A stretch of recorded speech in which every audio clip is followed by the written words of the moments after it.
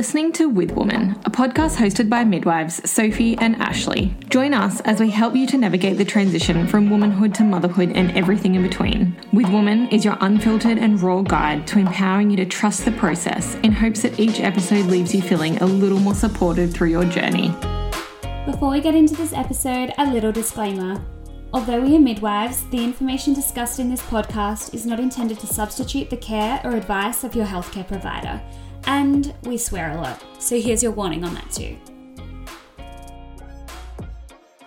Welcome back to another episode of With Woman. I'm very excited to introduce our new series within the podcast called Birth of a Mother. This is where we invite women to open up about their birth journey and their experiences transitioning into motherhood. So to kick off the series, we thought we'd choose a guest that's very close to home. She's taken her co-host hat off and is ready to get vulnerable, raw, and honest with us about her journey into motherhood. So to introduce a woman that really needs very little introduction to this podcast, my lovely co-host and dear friend Sophie. Hello. You make me very nervous now. I hope you're ready to go deep. I am ready. So I always like to know a woman's perception on motherhood. So to kick off the questions for you today, what's your philosophy on what it means to be a mother or motherhood in general? I don't think it's so much a philosophy, but it's how I kind of look at motherhood. Motherhood means to me never knowing I needed something until it was there. Oh, that's really beautiful. Until Hayes actually, my son's name is Hayes, just so everyone knows that now. Until he actually came along, I never even knew that the intense feeling of being completely out of depth at the same time as being like someone's everything could even be possible. Yeah, wow. But I don't think that's really like a philosophy of motherhood. I think that's just what it's taught your you. inner feels. Yeah. And in 3 words or less, can you describe your journey into motherhood so far? This sounds so hard. How do you narrow it down to 3? You can have 5 if you need 5. Or I'll go with 3 because then it makes it harder even with 5. Grateful. I'm very grateful that I could even fall pregnant, that it was very easy for me to fall pregnant, and that the journey through motherhood so far has been relatively, I wouldn't say easy, but relatively good for me. Second word would be learning. I think it's a massive learning outcome. No matter how many times people can tell you something, until you're actually going through it, you're like, and then the third one would be a dream. Oh, Soph. I think because growing up, from like the age of like 15, I wanted to be a mum. I think that was like my overall thing. Above being a midwife, everything, no matter what career I was always going to be in, my one thing was I wanted to be a mother. He made it come true. And what surprised you the most? The guilt. Yeah. The mum guilt. Yeah, I've gotten a few messages from you about mum guilt. I don't know how you even describe it. Everything you do, in your head, you're like, I'm doing it right, or I'm doing everything he possibly needs, but then like in your heart, you're like, I feel guilty about it, or I'm doing something wrong, or you don't know if it's the right thing. I think Is there particular moments that you have more mum guilt than others? Leaving him, even though you should be able to leave your child, whether it's like an hour or 2 now, for example. I think it's getting easier as time goes on, more reliable on other people rather than just me. I think that's... Do you think that was where a lot of your guilt came from? Because you know that he was like very reliant on you because you're still breastfeeding. Yeah, I'm still fully breastfeeding, and he's not taking a bottle at the moment, which makes it really hard as well. So I think that. But then on top of it, breastfeeding as well. Are you doing the right thing? Like when he comes up with a reaction with something, you're like, it's because of my milk, I've eaten something. Everything's just guilt. So many things that I haven't considered before. And then I'm like, am I the only one that's feeling this? But then you message other mums and you're like, no, they're all going through it. All right, so I guess we start at the beginning. Start from when you found out. Not that far back. I'm not sure if Matt will appreciate that. From when you found out you were pregnant, how was your first trimester? First trimester, I was definitely pretty sick. It pretty much hit smack bang week 6. First day of week 6, I started feeling sick. And then throughout that week, it just started getting worse. I was vomiting pretty much breakfast, lunch, and dinner. I went completely vegetarian during my first trimester. And you were on leave at the time from work. Yes. You're on annual leave. I had 2 weeks, which was like a blessing, wasn't it? Because you were really unwell. I couldn't imagine working. You and Tegan actually even dropped into my house. Do you remember? I have the video on my phone. Maybe we'll post it on the story. We dropped you off a present. Why? Was it my birthday? Was it your birthday? No, it wasn't my birthday. I just have a picture of you waving from your balcony and your hair's in like a messy top knot and you're just like... But yeah, that time off work, I couldn't imagine going to work feeling like how I was. But then I did after that. So the night shifts got me good. You feel worse after the night shifts. But then I pretty much got better as soon as I hit my 16-week mark. And I think every day was a little bit different. Like you'd wake up being like, this is the shittest day ever. And I think my first trimester really hit me mentally because you don't know when it's going to end. I didn't think that was going to really happen as much as it did. My mental state of not knowing when it was going to end, how bad it was going to get, was it going to get even worse? And I think a lot of women struggle with this too. I think one of the biggest decisions I had in my first trimester, actually even before, like it was before I was planning to have a baby. Yeah, you thought about this a bit. Yeah, I was constantly thinking whether I wanted to go at the hospital that I was working at or whether I wanted to go private. You even had discussions with us about that. I had so many discussions because I was so back and forth about it because... Do you let your friends and colleagues deliver your baby? Or I really wanted you guys there and I wanted the people I knew in the room. But then on the back of my mind was, I can't guarantee that you guys would be on shift. And also, what happens if someone came into the room that I wasn't comfortable with or I wasn't 100% comfortable with like opening my whole soul up to them. Yeah. How would have I reacted and would have I felt safe still? And you also have a health condition as well. Yes. So I also have had a cardiac ablation before for SVT where your heart rate goes really quick and in a different rhythm.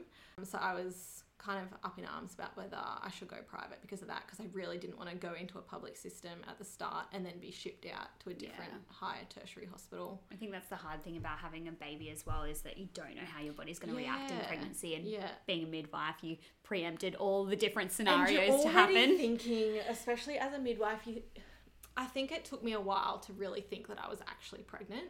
I think once I got to like that 19-20 week mark where you have your morphology scan, it actually kind of sinks in that you're actually going to have a baby because you see the worst of the worst.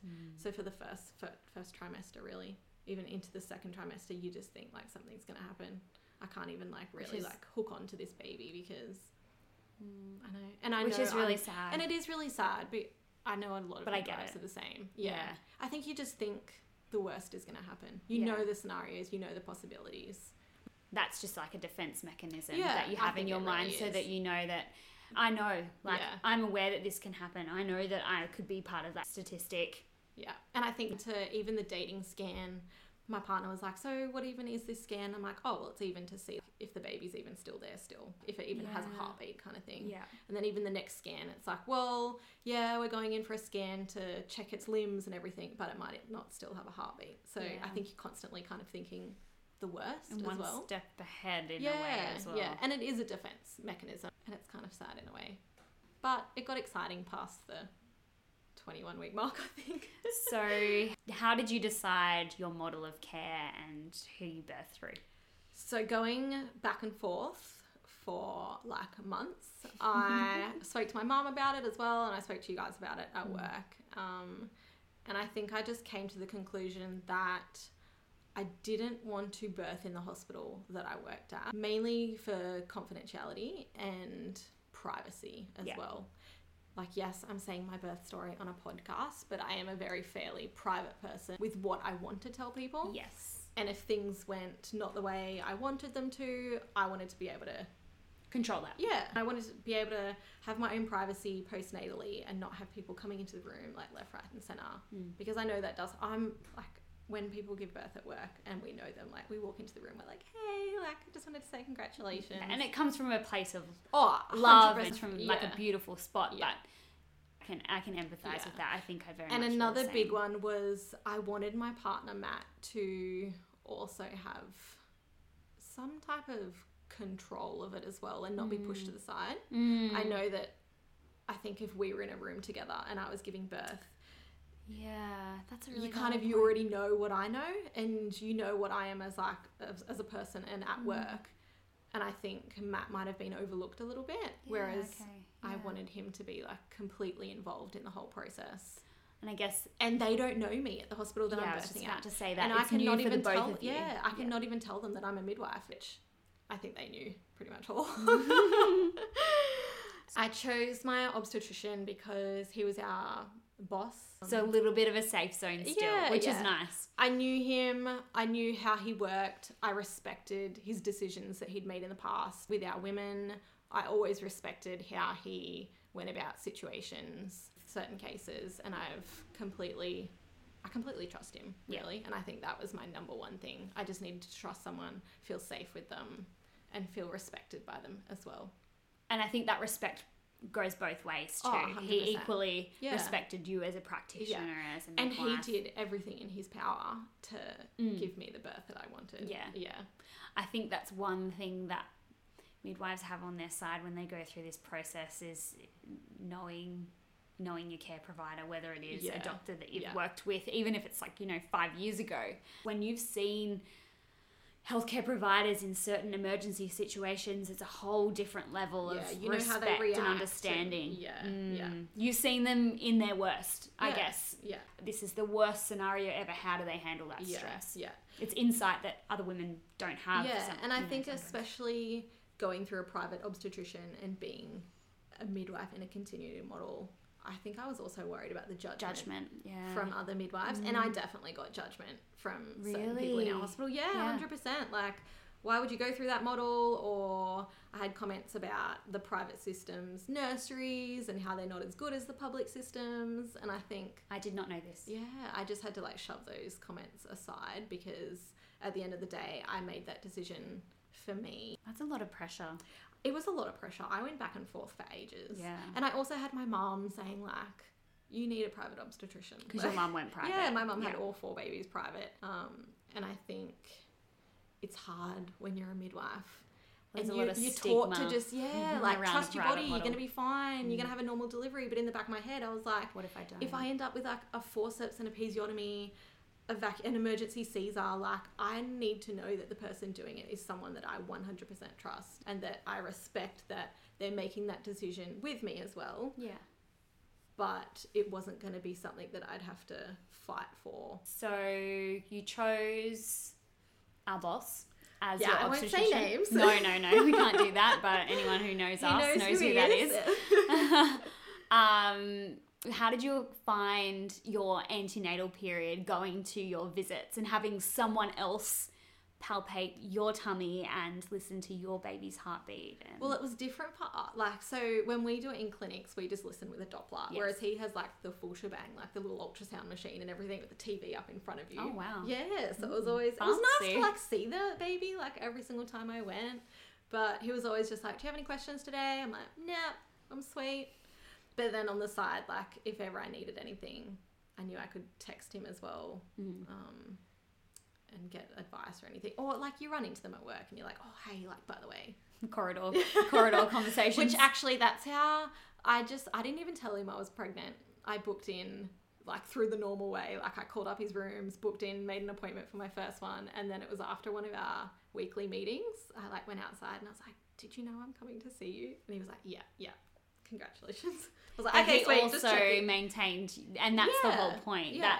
That was the first kind of moment that you probably were reassured that there was trust there, because he hadn't come up to you and said, I know you're pregnant and you're coming to see me. That's really nice. It was full confidentiality, everything. Yeah.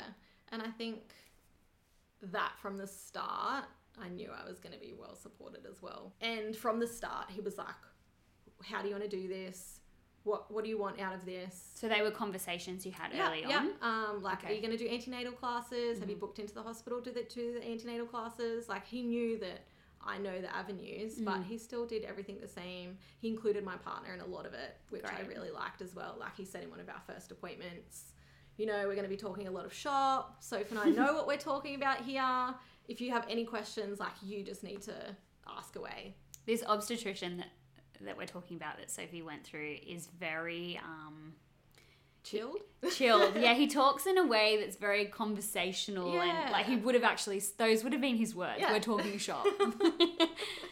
So did you do birth classes, and how did you choose them? I did. I was always going to do birth classes because I wanted Matt to feel just as involved as I was, and I wanted to be able to completely just be in the zone in labour and not have to worry about if he was okay or if he knew what was happening or if things weren't going to plan. He knew what I wanted. So I actually booked into a hypnobirthing class with one of the other midwives at work that was pregnant, pretty similar gestation to me. We actually did them out of her house, which was really nice. It was like nice summer days. So we actually found a birth coach that runs hypnobirthing classes. Her name's Tina Pullen, and on Instagram, she's the.birth.collective. So I knew that I wanted a class that wasn't just going to go through the basics because I already knew the basics. Yep. I wanted something that I was actually going to be something I didn't know. And it was really helpful with like the breathing techniques.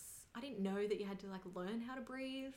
The meditation tracks. So we got meditation tracks that you meant to start as early as possible, and you do them every single night before you go to bed, and you meant to do them with your partner as well. And I was like, every single night, do you want to like listen to our hypnobirthing tracks? Let's go to bed. We'll put and he was like, you do it tonight, and like, we'll do it later. He hated them. He couldn't like listen to the person's voice. Yeah, he was constantly like concentrating on them rather than trying to like envision like waves and everything and everything like that. Quite common for men. Yeah. Where it really helped me antenatally, because I've previously done meditation and everything as well, but it gave me a time throughout my pregnancy, even if it was just once a day, to just chill out, connect with my baby.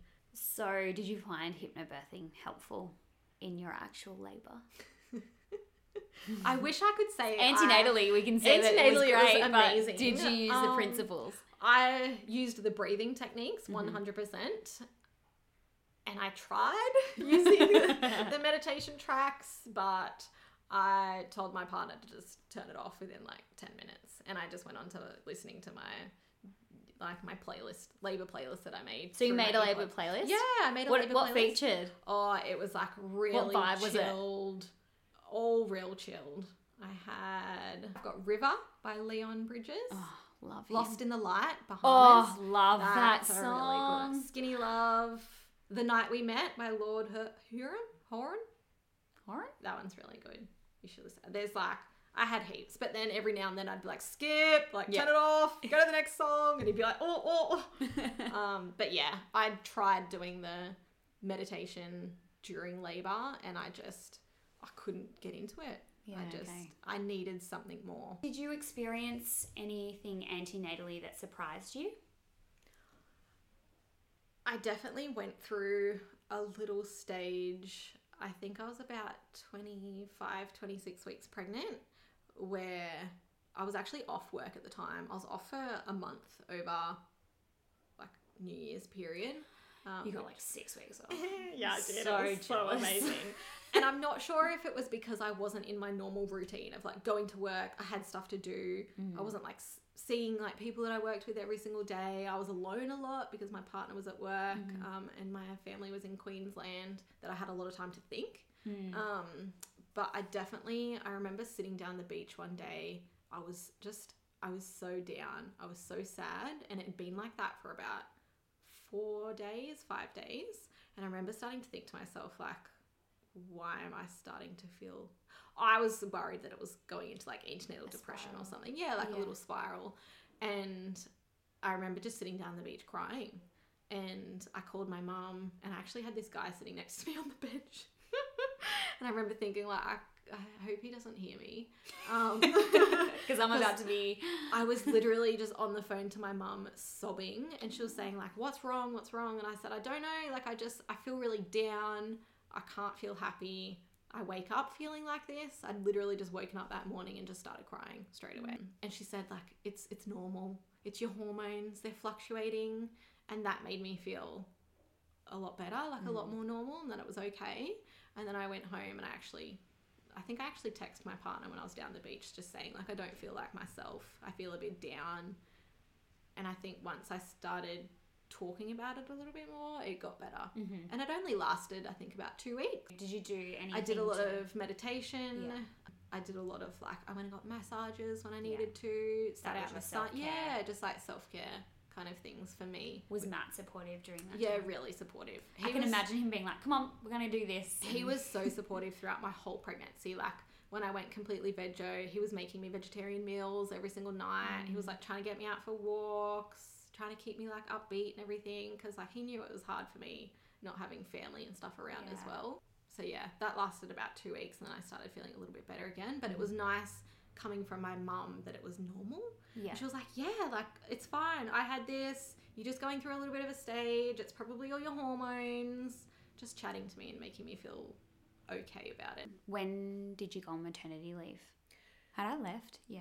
Had I left? Had you left? Yeah, you'd left. You Yeah. left like a couple of weeks before I went on maternity Yeah. leave. Yeah. So, actually, I'll just go back a little bit throughout my pregnancy. I had a 3rd trimester ultrasound. Yeah.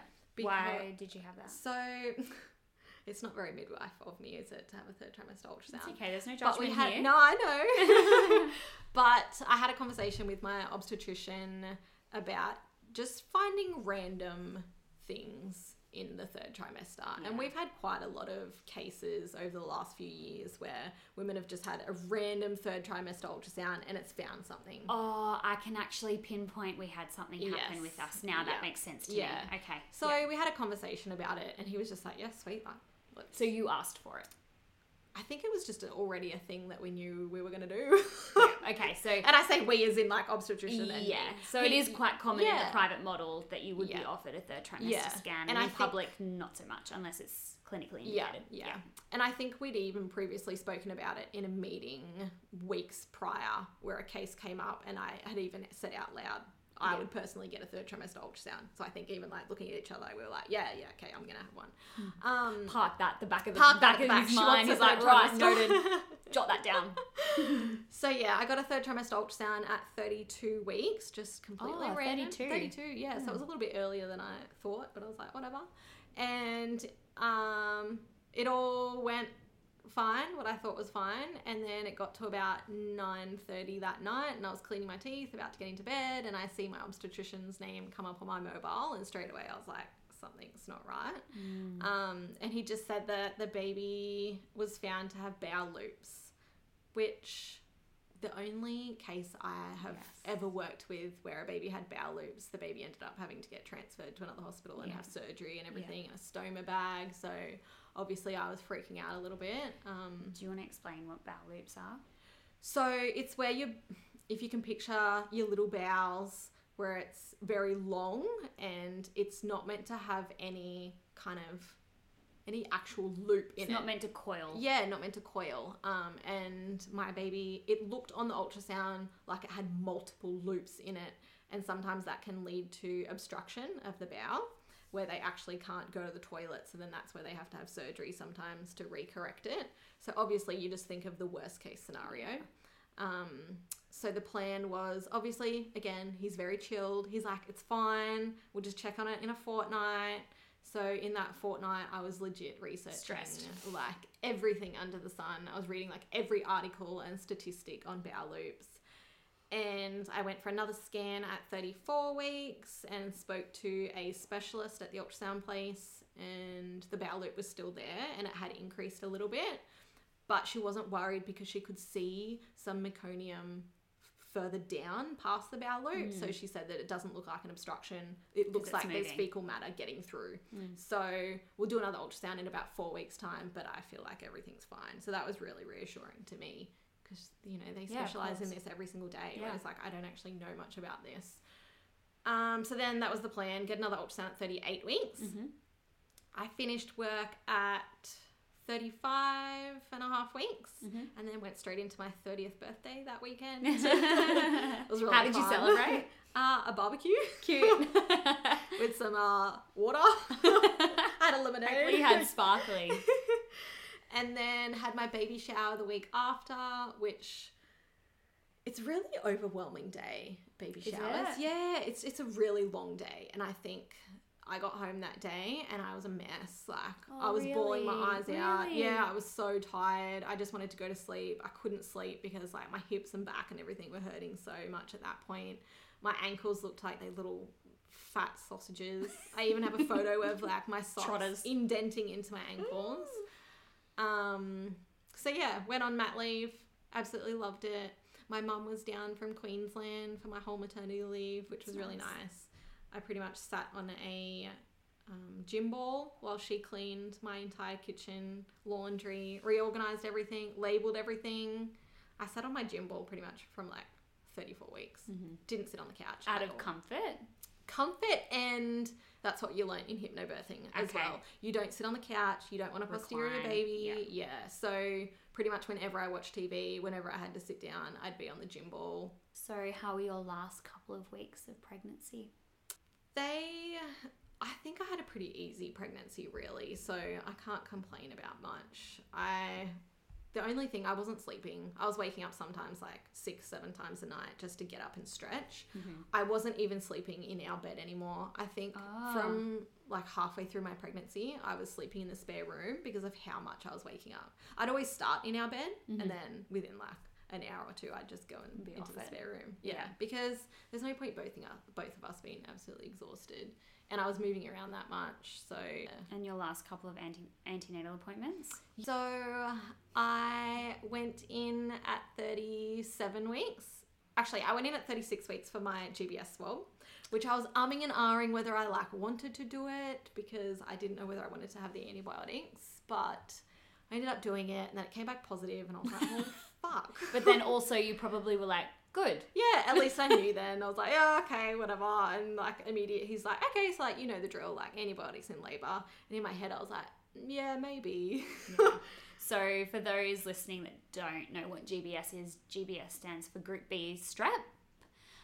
And basically it's a transient bacteria that's found in women's vaginas. It's not an STI. It has no implication on us. You would have no idea that you have it, and transient means it comes and goes on its own accord. So it's often screened for at around 36 weeks gestation, and that's for the purpose of offering antibiotics in a woman's labour. As the baby passes through the birth canal, they can ingest some of this bacteria. It gets in their lungs and they can get quite sick after birth.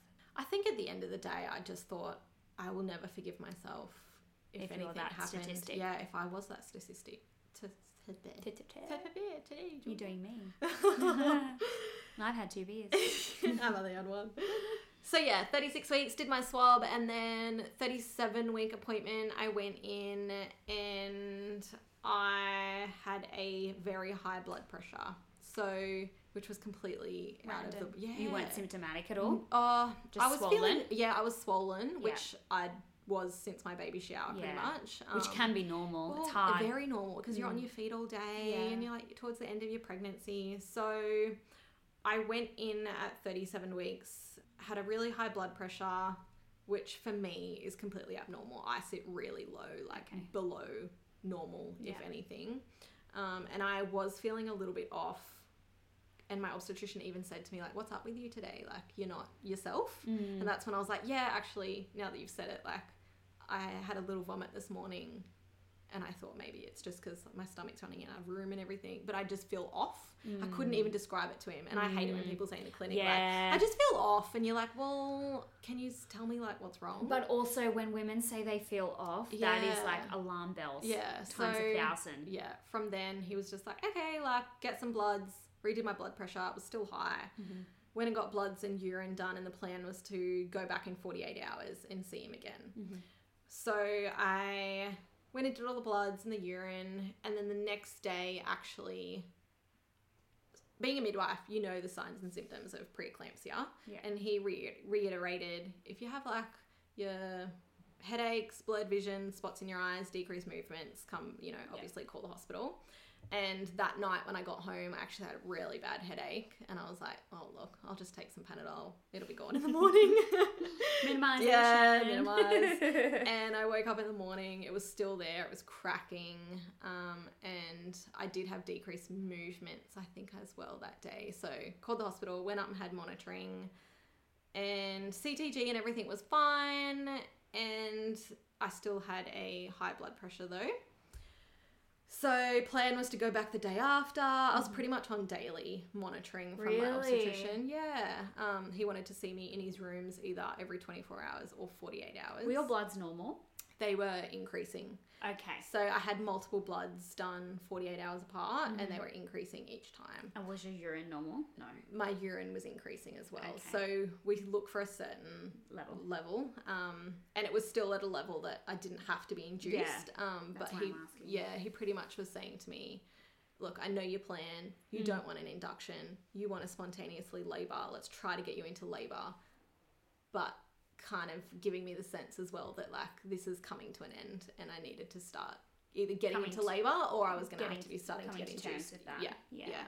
So I had a sweep and stretch and I was already 2 centimeters dilated. This was at 37 weeks. Wow. Yeah. For a primate, I was like, go me. Snaps to you. And the plan again. Hang on, I have to stop you. Yeah. Was that awkward having a sweep by someone that you work with? Actually, no. Okay. I thought it would be, but no, it was just like, you want to sweep? Yeah, I do actually. Like, let's try to get into labour. No, it was like easy, done, finished in like a couple of seconds. I feel like I'd be that awkward. I think I was like, you've already gone through your whole pregnancy. Although I was in the shower like the day before any appointment. I was like preempting, like shaving everything. And it's so funny because we say this as midwives to women we care for. We don't doesn't care. even matter. We're not looking. I can't remember what your vagina looks like, but honestly, like when it's you, I totally get it because I'm cringing for you as you're saying. I was this even story. like, I need to go for a wax at like 36 weeks, but I could not bring myself to go for a wax. Yeah. So like That every would've couple of hurt. days, I was just like shaving, like getting it like real maintained. Keep going, sorry, keep going. So yeah, had a sweep and stretch. I was 2 centimeters, and the plan was to have a full BP profile at the hospital where you're getting CTG, bloods, and another blood pressure check in 48 hours. So that was to be done on the Saturday.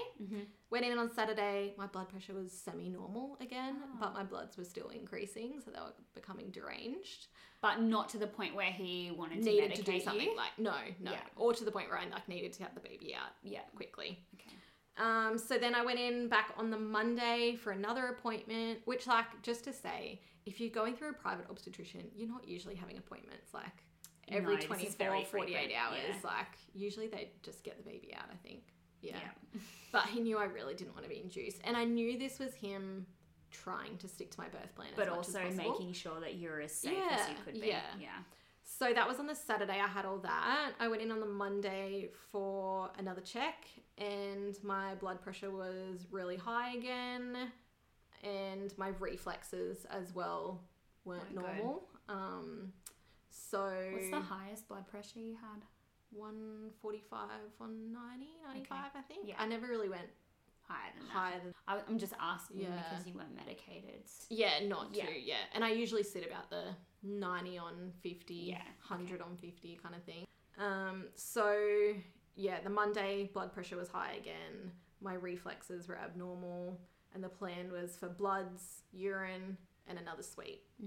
So this is where things all kind of like Kick off. Yeah, it really kicked off. I had another sweep on the Monday and I was 3 to 4 centimeters. So that had done something over the weekend. Did you have any cramps? or No, pain? not really. Really? No real niggles. Wow. I'd had an induction massage as well on the I was weekend gonna to try ask to you like that. get things going. And I was walking, I was doing the raspberry leaf tea tincture actually. I was Yeah, doing you're the doing raspberry leaf tincture.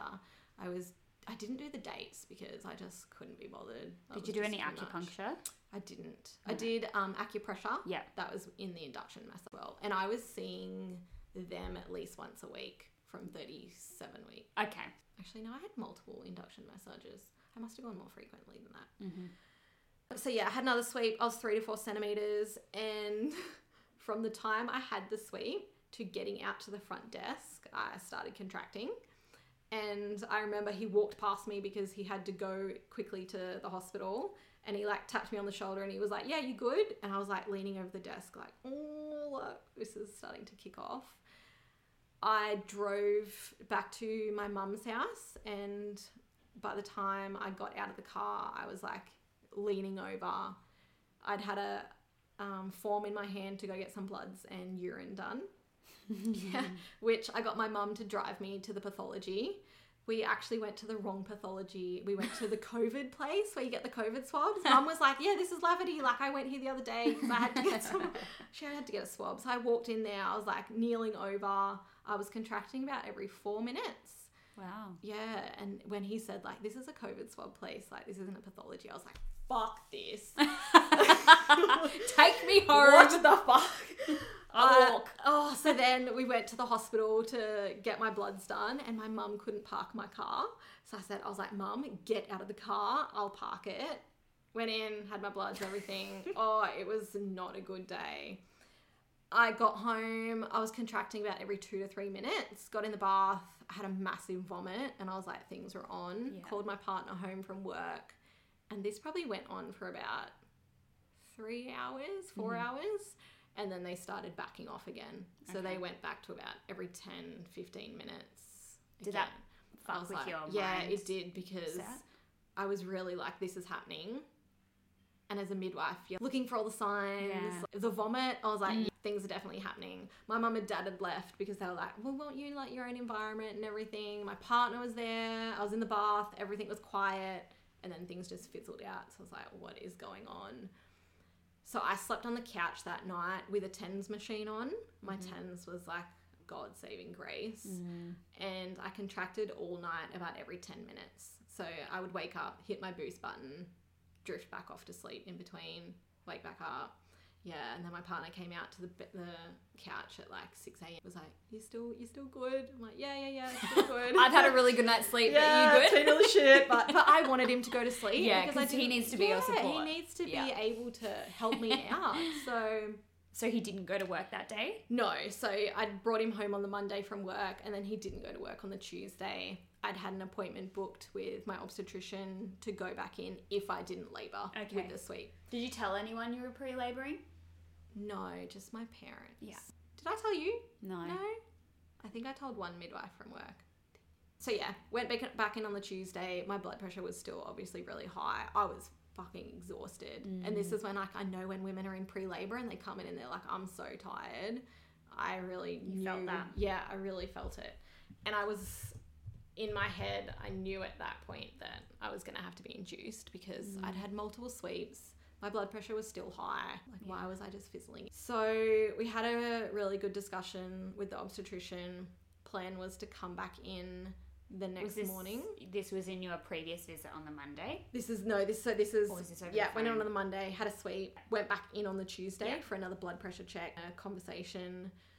I didn't want another sweep because I was like, I've already had 2. I'm exhausted. If I didn't labour off that, I just want to try to get a good night's sleep tonight. I took some Panadeine Fort, which I had at home, and that actually really helped me. I don't know why I didn't think of that earlier. Yeah. Had a semi-decent sleep the Tuesday night, and then went in Wednesday morning for an induction. Which really... How does it feel being on the other side of that? Yeah, I think... And your birth expectations? Yeah, so I was open to things for my birth, but my main things was I really didn't want a forceps or vacuum. I really didn't want an episiotomy. And why? I was really worried about my pelvic floor, forceps and vacuums. I knew increased risk to baby. Yeah.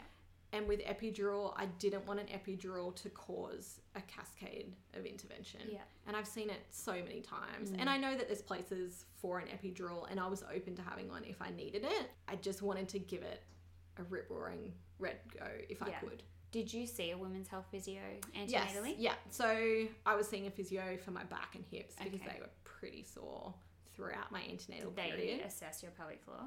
No, I didn't have it done antenatally, which I did have assessment done postnatally. But yeah, I think I was also just really scared of a forceps. Just seeing, look, you do have some nice forceps sometimes, but like how regularly. Yeah. I think I didn't want to have that loss of control as well. Yeah. It's really hard, isn't it? It's so Because hard so many times that you like advocate for a woman. Yeah. To And go, you know it's out of your control. I knew it was out of my control, but if I knew in my head I could try to do everything as much as possible to avoid those things, then if they did happen, it was out of my control. Yeah. And it was meant to be that way. Yeah. And I was open to an epidural. I was open to having a Caesar if I needed it. If my baby was breech and wouldn't turn, I was open to an elective Caesar. So I wasn't like... And you'd had these conversations with your... Yeah, and he knew what I obstetrician. wanted. And my partner knew what I wanted as well. He was a good advocate that he knew I really didn't want a forceps. But I trusted the team that was looking after me to respect and have those conversations with me at the time. I just wanted to say as well, the night before going into labour, I really had like a session with myself, with my body, of like letting go of my body. I think like I sat in the bath and I was like, I'm going to cry this bit. Oh, sorry. I think I was ready to like let go of the body that I had, because I was so worried that I was going to have a forceps or a 3rd or 4th degree tear and not be myself ever again. So You're going to make me cry. For the record, Sophie doesn't cry ever. I know. I don't think I mean, we cried at work, but it's different. I feel like we're at work now. Like, I was actually going to ask you about body image because, like, just while we're kind of talking about that, I think a lot of fear for women is about not having control over their body. And your body had obviously changed so much in pregnancy alone, and then the next day you're walking into a scenario where you completely don't have control anymore. And I think that was the thing. Like, I knew I was going to labour the next day, and I was lying in the bath just like thankful for the body I had, thankful that it had grown a healthy baby, but I was also like, I might never have this body again, and I might be traumatized tomorrow and something bad might happen. And I think that's just the one worry about an induction. Like, you know tomorrow is going to be the day.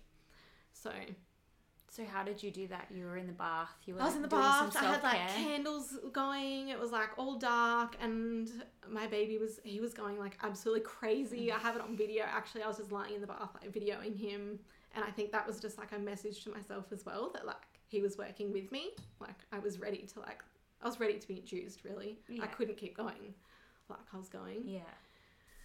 So so you're just kind of going through it in your mind, yeah, saying it out. Were you saying anything out loud? No, loud? I was just kind of like meditating with myself, just saying goodbye to like the body that I had, preparing that it might not be the same, but then also in myself, I was just trying to get ready for like anything that was going to happen the next day, really. And I don't even think I've told my partner that either. I think there's some things that you just go through on your own as well. I was actually ready though the next day. Like I walked in, I was happy. My obstetrician even said to me like, "You good? Like you happy? You ready?" And I was like, "Yeah, like let's get things going." You had your game face. Yeah, I was there. I was ready to have a baby. How was Matt?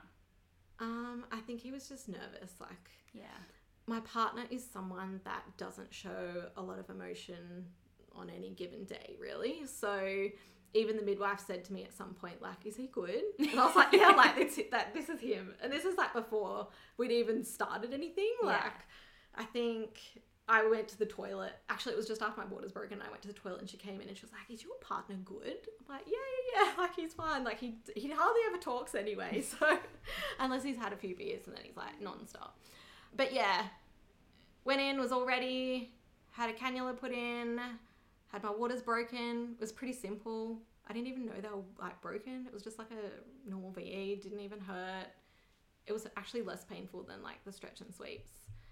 And yeah, then they like brought me in breakfast. I was like, this is really nice. I had brekkie. We were like chilling out, chatting. So they gave you time? Yeah. So usually after you have your waters broken, you then have the drip started.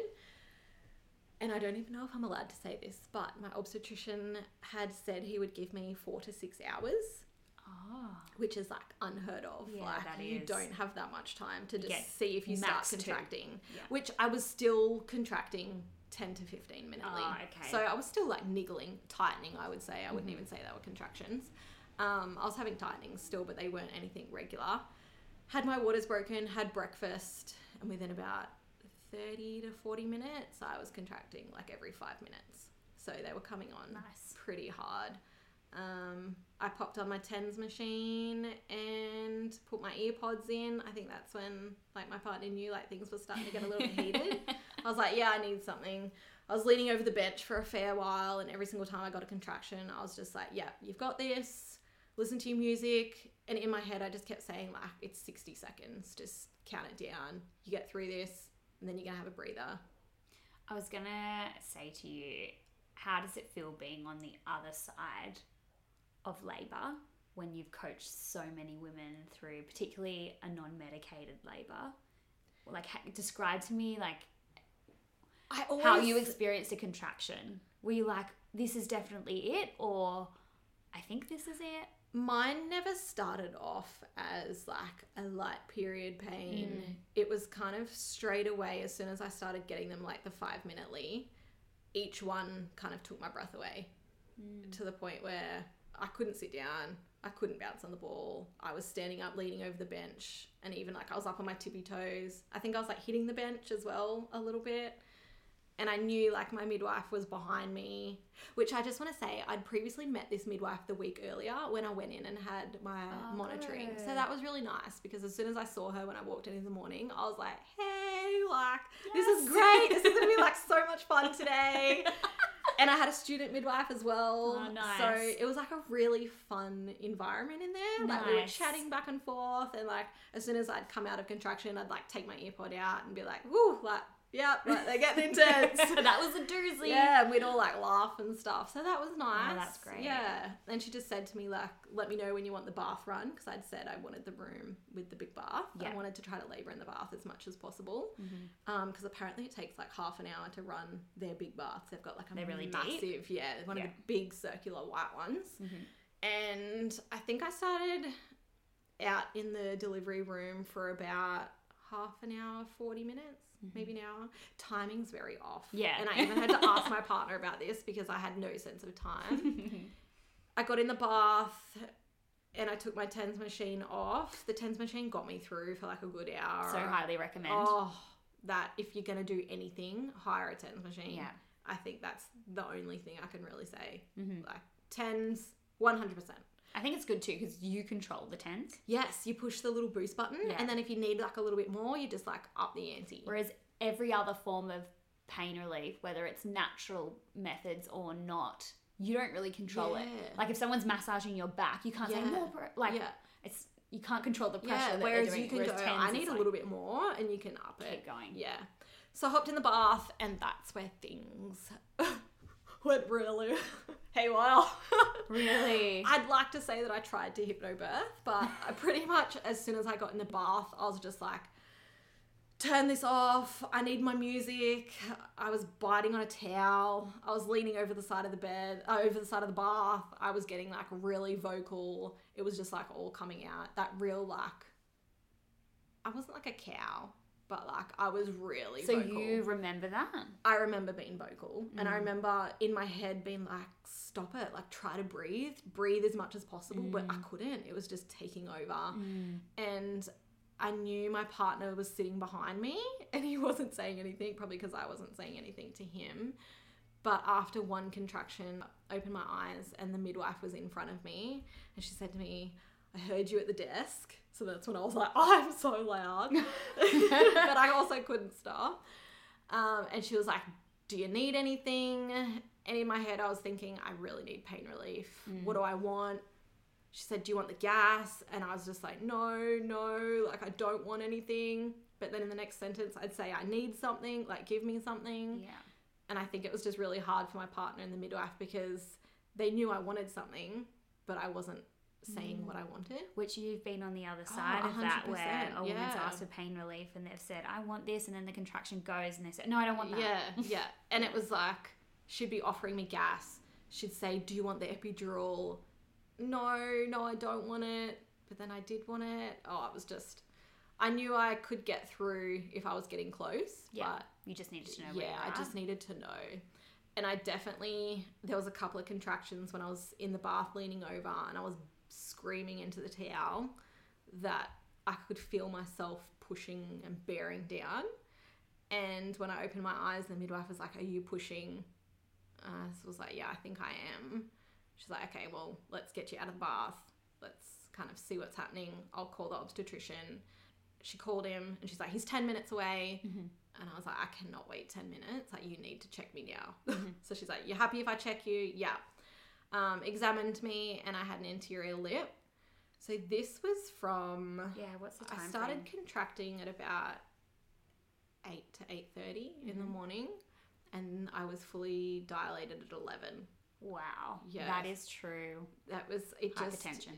It went really fast and like... intense. Did you feel like... Yeah, I was going to say, did you feel like it was really intense? I feel like it went really intense within about 10 minutes. Okay. And I definitely feel that's when I just started involuntary pushing. So I just feel like he must have just dropped into my birth canal like really fast, like hit that pelvic floor.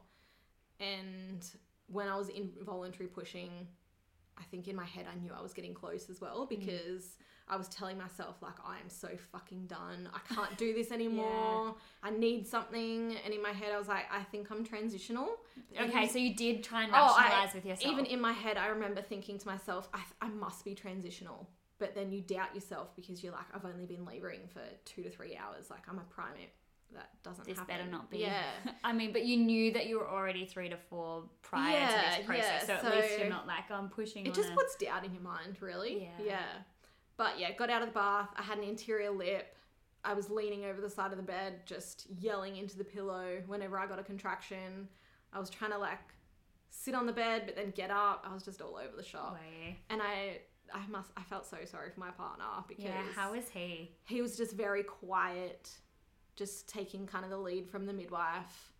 She kept, like, she did say to me again, like, do you want something? But I knew I was already like anterior lip, so I kept saying yes, but then no.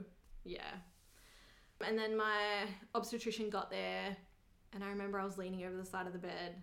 I had a contraction and I was involuntary pushing again and I just couldn't stop it. Like, I was bearing down as much as I possibly could. Really. And that was just, it's an actual instinctive, it was like just you instinctive. Can't control it. No, because I knew... Is it the weirdest feeling? It's so weird because I knew there was something there that I had to push out.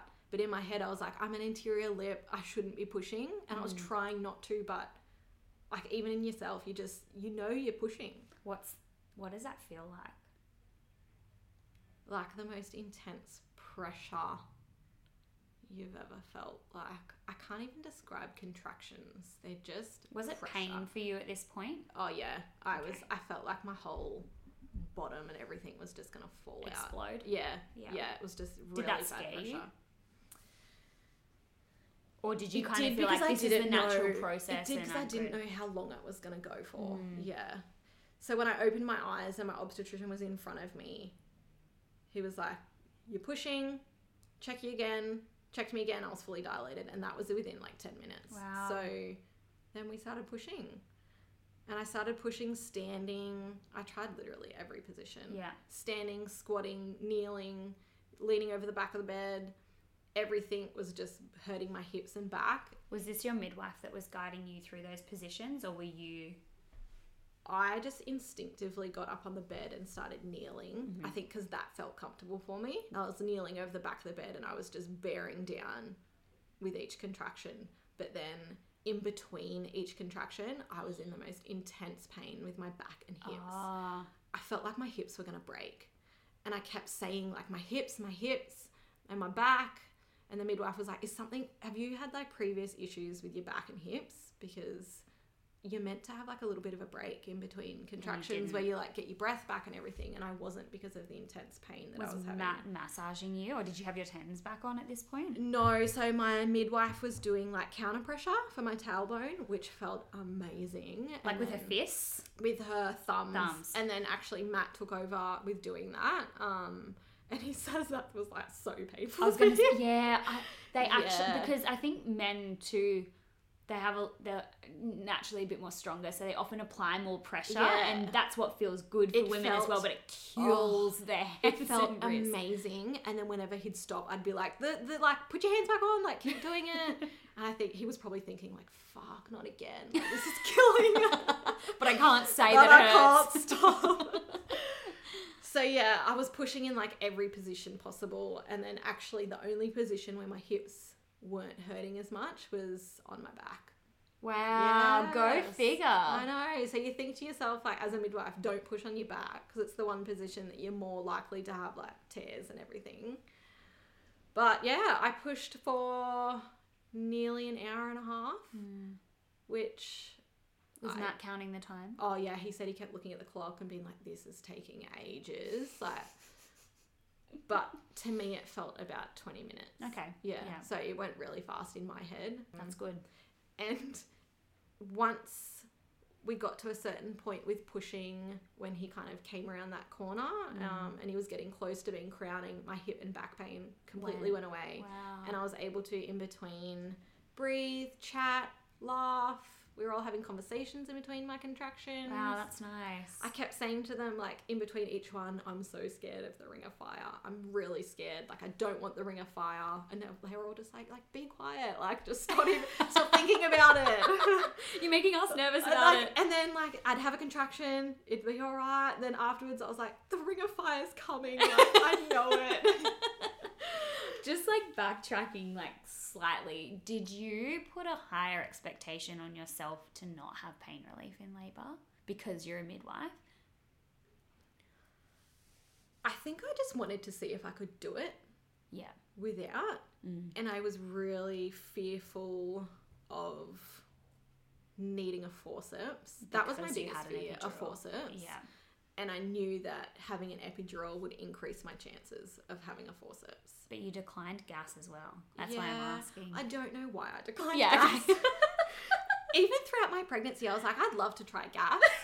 And I think I was just in that mindset of like, I need something, give me something. Yeah. No. All right, so moving back to the Ring of Fire. Yeah, What did it so- actually feel like? Oh, I think it was Was the it as most- bad as what you It was thought? bad. It was really bad. It was the worst stretching, pressure feeling I could have ever imagined, really. Really? And I think it was even at that point that I asked my obstetrician to just get it out. And I said that multiple times, like, just get it out, get it out, get it out. And he obviously, like... You asked for an episiotomy too, didn't you? I think I even asked... I think in my head, getting it out was a forceps or an episiotomy. So, like, I really didn't want either of those things. But at that point, in that much pain, you're just like, I need it out. I cannot even fathom having this pain for any much longer. And I can't quote it because, like, I was off in, like, fairyland as well. And my partner even said, like, I wasn't myself. Like, I wasn't really there. But I think my obstetrician said something like, it wasn't your plan, or like, you don't need it, you're doing fine. And I think at my Ring of Fire and past that, my obstetrician was like the voice in the room that was telling me, like, you're fine, you're doing good, your baby's fine. Because I wasn't looking at the monitor at all, which I really thought I would, but it just didn't even come into my mind. And it was behind me as well, so I couldn't even see it. But he was my voice that was like keeping me going. And my partner was next to me with a bottle of water and a sick bag because I was like trying to vomit in between each contraction as well. But I think he was also just like, oh my God, what's happening? So what happened after the Ring of Fire? Then obviously my baby was crowning, and then the head came out, and it was like the coolest room after that. Like, his head was out sitting there. We were all chatting. The student midwife was like taking photos. Yeah, we were all chatting. Like, You were chatting? I was chatting, and there's even like a photo of me like smiling at the student midwife, and my baby's head is just sitting out. What? Yes. Matt must have just been like, what the fuck is going on in here? But were you not like, what the fuck? Because that reaction, that way of being is so similar to someone who's got an epidural on board and doesn't have any pain. Like, you had no pain relief, yet you were just... I had no pain in that point. Once his head was out, I was chilled. Wow. I was just like, oh, yeah, like, this is okay, kind of thing. I want to see it. Yeah, I'm about to show you. Wow. There's like one of... Oh, yeah, that's... Oh, I yeah. had a mirror in front of me as well, which I didn't Was really... that helpful? it was very helpful. Yeah. So I think for the first good hour of pushing, I kept saying in between contractions, am I even doing anything? I can't feel like I'm doing anything.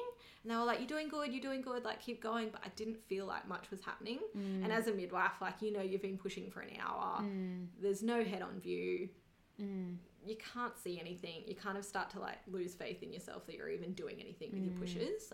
And my obstetrician said like, let's get the mirror in front of you. Maybe that'll help. And I was like, no, like I don't want it. He's like, let's just try it. And then as soon as I had the mirror there, it changed your direction. I could actually see what I was doing. Yeah. And I could see when I needed to push that little bit harder. Yeah, and then I would see the head a little bit. And I was like, okay. Like, so it was like motivation. Yeah, it was motivation. And I loved it, actually. I loved watching it.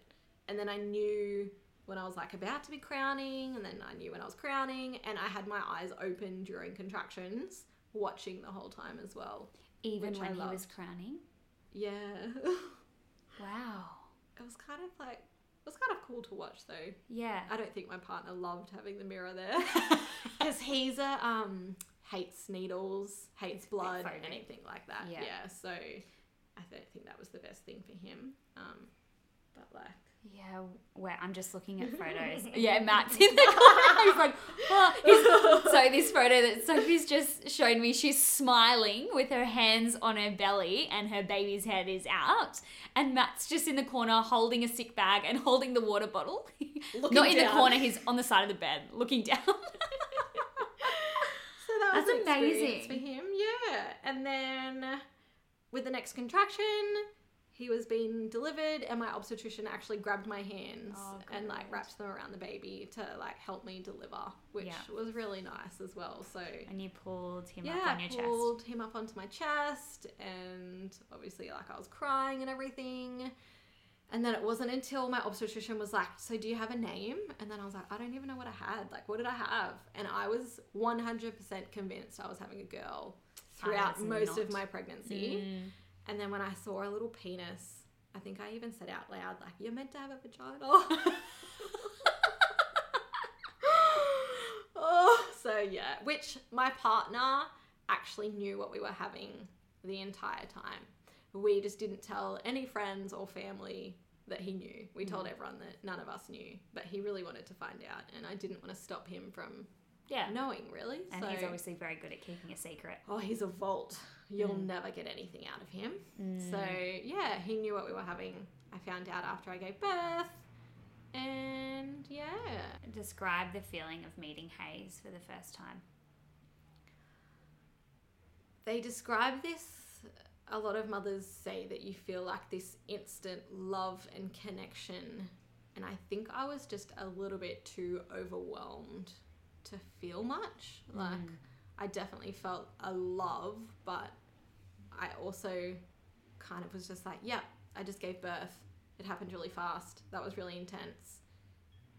Now I've got to deliver my placenta. Oh yeah, like I just had the injection, and then they were putting up the Syntocin on 40 units because of my blood pressure. I was kind of like, why are you putting that up? Like, I just was asking a lot of questions, really. Then I was like, did I tear?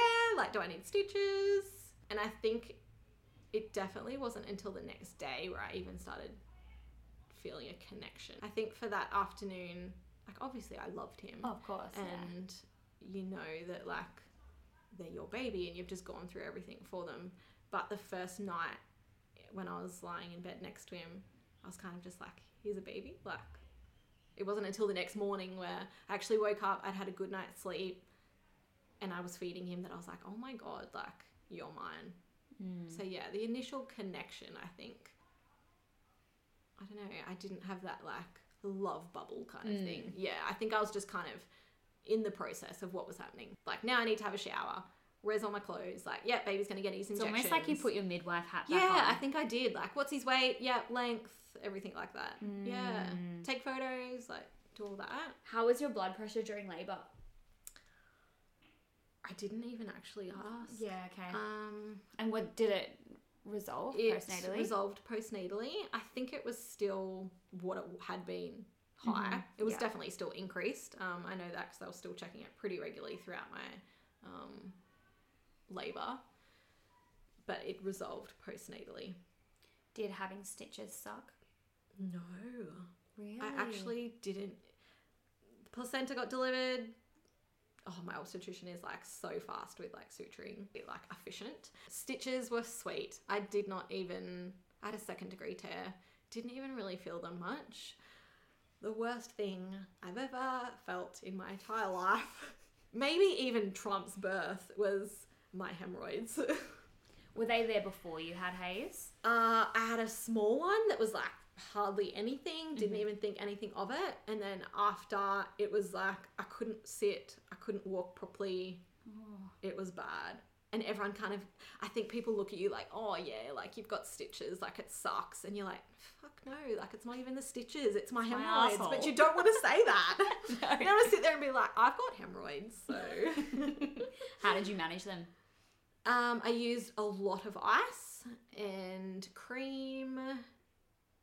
Drank a lot of water. Drank a lot of water, fibre, the Movicol like sachets as well, pain relief, Panadol. How long did it take for them to go? A good 2 weeks. Oh. Yeah, it was bad.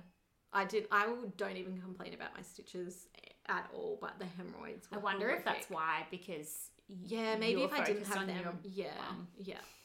But yeah, that sucked.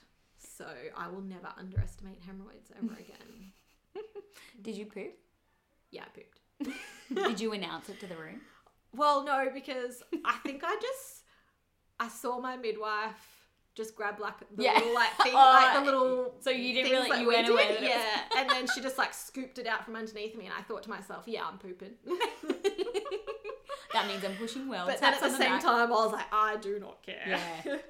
What surprised Matt the most about labour and birth? He definitely was surprised about how intense our job is. Oh, that's interesting. And how everything unfolds in the room, and how high, I guess just how high intensity it is, and what we actually have to do.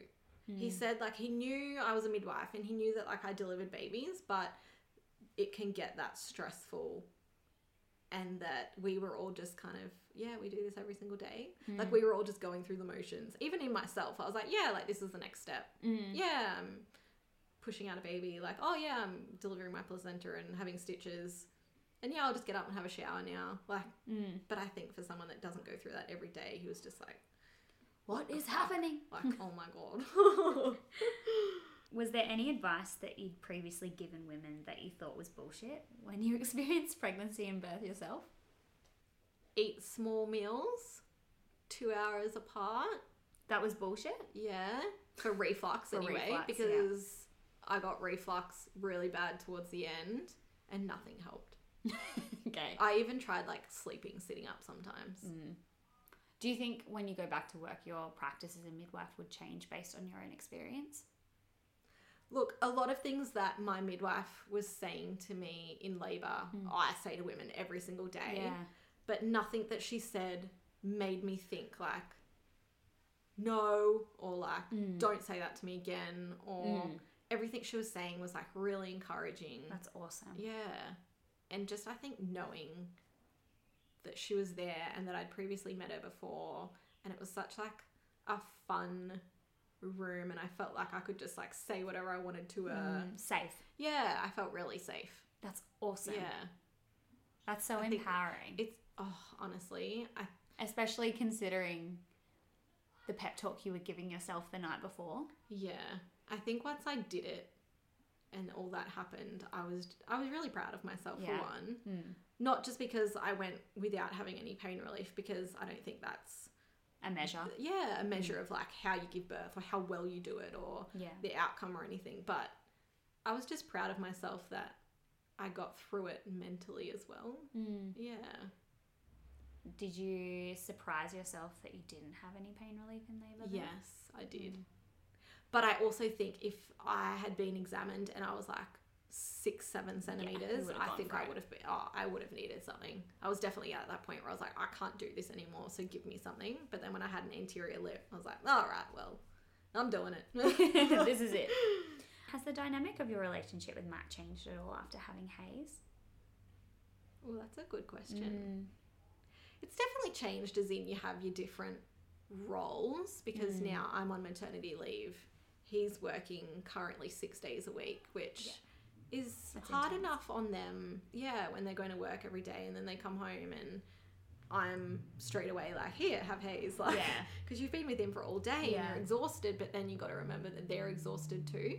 And so I would say it's definitely changed because you don't get time together anymore. There's a lot more expectations on each other too. I think. That you put on yourselves as opposed definitely. to each other. No, yeah, definitely on yourselves. I think it's just hard when you don't get time to yourself as much anymore, time with each other. Yeah. And then you've also got this little human that You're both you don't know what they responsible for. need all the time. What's been the hardest part of your journey? Not having my family. Yeah. Yeah. So for anyone that's previously listened to our episodes, my family lives in Queensland. And I do have some cousins down here and It's not the same as having your mum and dad it's not there, this, is it? and I have my my partner's sister and mother who are both amazing and they support me 100% and I know they're always there. But I think I'm really, really close to my mum. She's like my best friend. So she was here for like the first 2 to 3 weeks and most mornings she'd come over at like 7 a.m. and I'd answer the door like with Hayes hanging off my boob or something. But yeah, not having her when I really needed it. Yeah. When like I was sleep deprived and he was crying and I didn't know what he wanted and I just felt like I wasn't doing a good job. Yeah. You just And needed it's her support and Yeah, reassurance. you just need your mum. Yeah. And I think as well, I kept thinking to myself, my baby isn't getting to know his grandparents. Yeah. And that's what was really upsetting me too. Like, Yeah. is he going to miss out on like the first year of like getting to know them? Yeah. Because we were in lockdown, he wasn't even getting to know Matt's mum either. Yeah. Or Matt's sister. Like, he was just seeing us two. Yeah. I guess the flip side of that is that you had so much time to bond as a like little family unit. And your connection with Hayes is beautiful. Like every time I come to your house, and usually Hayes is asleep because we'll try and do a sneaky record, and obviously he's not with us right now. But he'll come out and he'll look at you and his face just like completely lights up. Like his response to you is far different. I mean, it's just, and I definitely, it's so beautiful to love look at being and watch. that, and it's hard all at the same time. Yeah. It's a lot of Pressure to be someone's like everything. Yeah. And I don't think you really take into account of how much it's gonna take from you until you're actually like going through it. Yeah. And I was always ready to be a mum. Like I'd been ready, I think, for a couple of years. But I don't think I was ready for not knowing like how long you're going to be in the transition for. Yeah. Like I'm transitioning now from going from his like 6 months to 7 months and I don't like it's never going to end. Yeah. How do you The feel worry's never going to end. Yeah. The guilt's never going to end. Yeah. How do you fill your cup up when you're drained? With them. Really? Yeah. Like even when you're like completely depleted and you're they just have to like smile. okay. Or like he just has to laugh at Matt and I'm like, oh my God. melts your heart. Yeah. And like I can be so tired. I remember one morning he'd been up all night. He was really unsettled. I hadn't slept like at all. My mum wasn't here. And I remember getting him out of bed in the morning and he was crying and I started crying. And I remember thinking like, I'm failing. And when I burst into tears and I said to him like, what do you want? Like, I don't know what you want anymore. And Hayes just stopped crying and like just looked at me. And then he just like smiled and I was like, oh my God. And that just like, that's all you need really. It just wiped the slate And then you clean. feel bad because you're like, I just said to you, what do you want? Like, and I'm frustrated, but it just takes, like, that's all it takes is for them to like laugh at you or smile and you're like, okay, I'm good again. So I think when you're depleted, for me anyway, like him and Matt are just fill me back up again. And like even being away from him now, it's been like 2 hours. Yeah. I'm already like, I get to see him in like half an hour. Like it's weird. It's so special. It's special and it's overwhelming. It's probably so hard to describe too. Like It's I know really I'm throwing hard. these questions at you, but you can't explain it probably until you experience it yourself. I think the feeling of being in transition from who I used to be and who I am now, and then wondering when that transition's going to end, because you don't quite understand how you're going to say goodbye to like the previous yourself, really. You have to give up a lot being a mother, but then at the same time it's just like you gain heaps at the same time. Has your perception of yourself, it's obviously changed, but in terms of who you are in your body, like I know you were saying you were kind of saying goodbye to that the day before you went into labor, but how do you perceive your body now? And have you ever had pressure postnatally to bounce back or to meet the societal I was very lucky that like everything went quite normal, straightforward in my birth. I felt good after birth, apart from my hemorrhoids. But like stitches, everything healed well. My pelvic floor like feels fine. I have like a mum tum, which, you know, I just need to bring my abdominal muscles back together. But do you embrace it? Like, do you wake up and it bothers you? I never like look in the mirror and think like, oh, like my body's changed. Yeah. It's who I am now, and my boobs have changed, my tummy's changed. I no longer feel comfortable in a bikini at the moment, but I just went and bought like a really nice full piece, so who cares? Yeah. Yeah, I've never really felt pressure in my body wise. Yeah. But in saying that, I don't feel like I've ever been someone, even like through my teenage years or like early 20s or anything, that really focuses on my body image that much. Yeah. Yeah.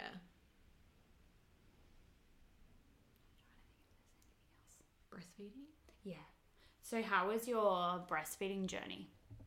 Breastfeeding? Before you actually go into this, I'm just going to like interject for 1 second. The whole time I've known Sophie, she'll explain why. I'll let her explain why. But she's always said she'll formula feed. And it's the one thing I think that every midwife on our team, particularly like the core 5 of us initially, were like, no, Sophie, we'll be supporting you with breastfeeding. It's the one thing you should try to do. Not everyone can do it, and that's okay. Or wants to, and that's okay. But with, you know, if you don't have a vaginal birth, that's fine. If you want pain relief, that's fine. But this is the one thing that we said, so just give it a crack. And she's always adamant, like, no, I always not doing say, it. like, I'm taking my bottles to the hospital, like, as a joke. My tin of formula. I think that was me not putting pressure on myself to do it. I was always, this is going to sound really weird, but as a midwife, I've always kind of been a little bit weirded out by breastfeeding and thinking of myself doing it. But I was like, yeah, whatever, I'll give it a go. And it was really hard. And I'm surprised I'm still breastfeeding, actually. But now it's fine. In the first couple of days, I felt like my nipples were going to fall off.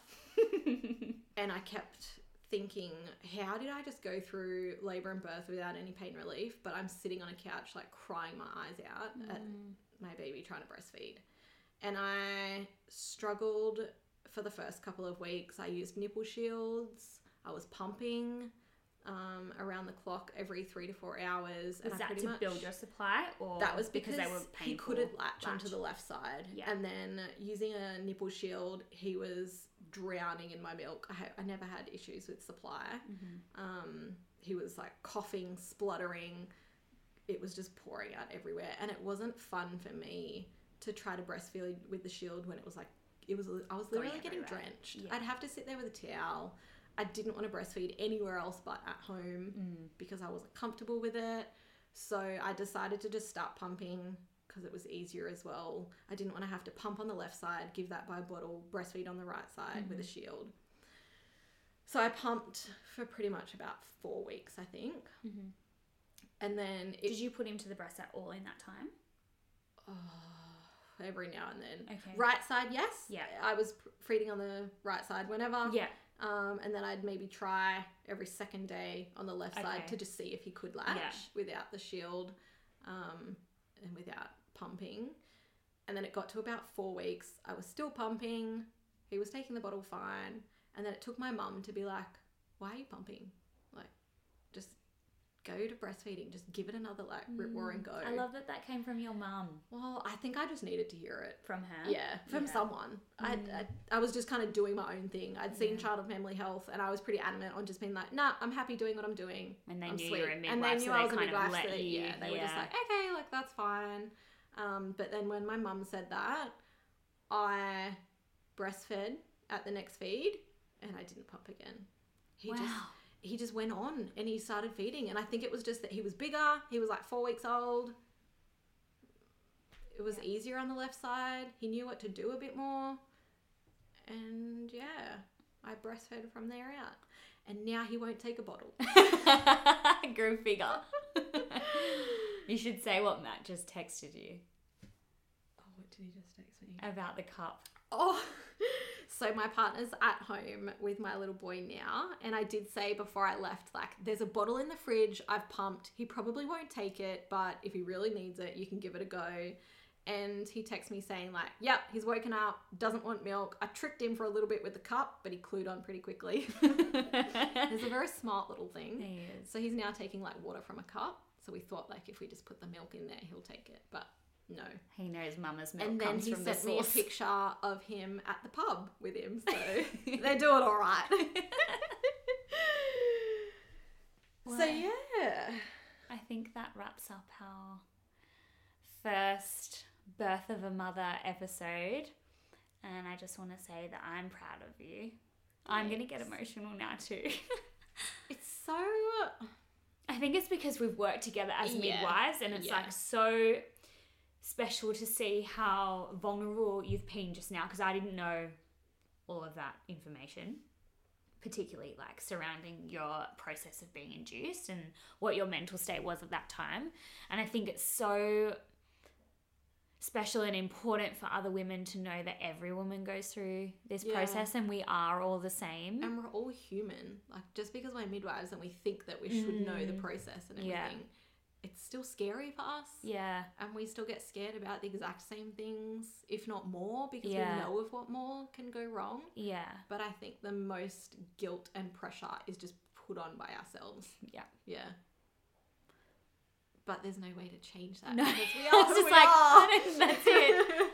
I think, it just reiterates the importance of having a really good support network around you to reaffirm to you that you are doing okay. And if you have guilt, you can be the mother that you want to be. And I mean, we've had conversations around this heaps. too, with starting the podcast and feeling guilty that, like, Ash has to drive to me because we're trying to work around Hayes's nap times, and then if he wakes up and he needs a feed because he won't take a bottle, like, pause it's things. all just guilt. I know, but you'll do the But then same it's for me wrapped one up day. in hopefully together. Yeah. Not like together.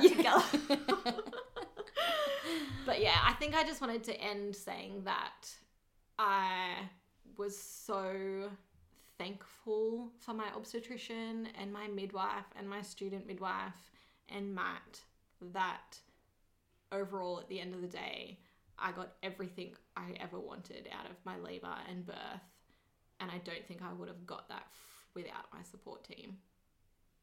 That's a great note to end on. Yeah. And so important. Really important, just as healthcare providers, to know that, like, you made a difference in someone's day and you had a big someone's impact. life. Yeah.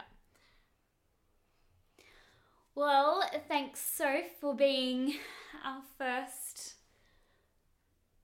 guest in this Birth of a Mother series. And we will see you all again for our next episode in a couple of weeks' time. So thank you so much for tuning in. We hope you enjoyed it. And I will be back co-hosting. Yeah. I never have to be vulnerable ever again. Oh, no, now I've seen you cry. It's coming back.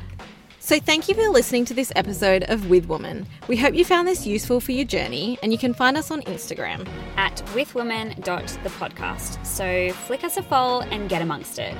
You'll find our latest episode updates there, and also please feel free to slide on into our DMs if there are any topics you'd like us to discuss in the future. That's it for us. Bye.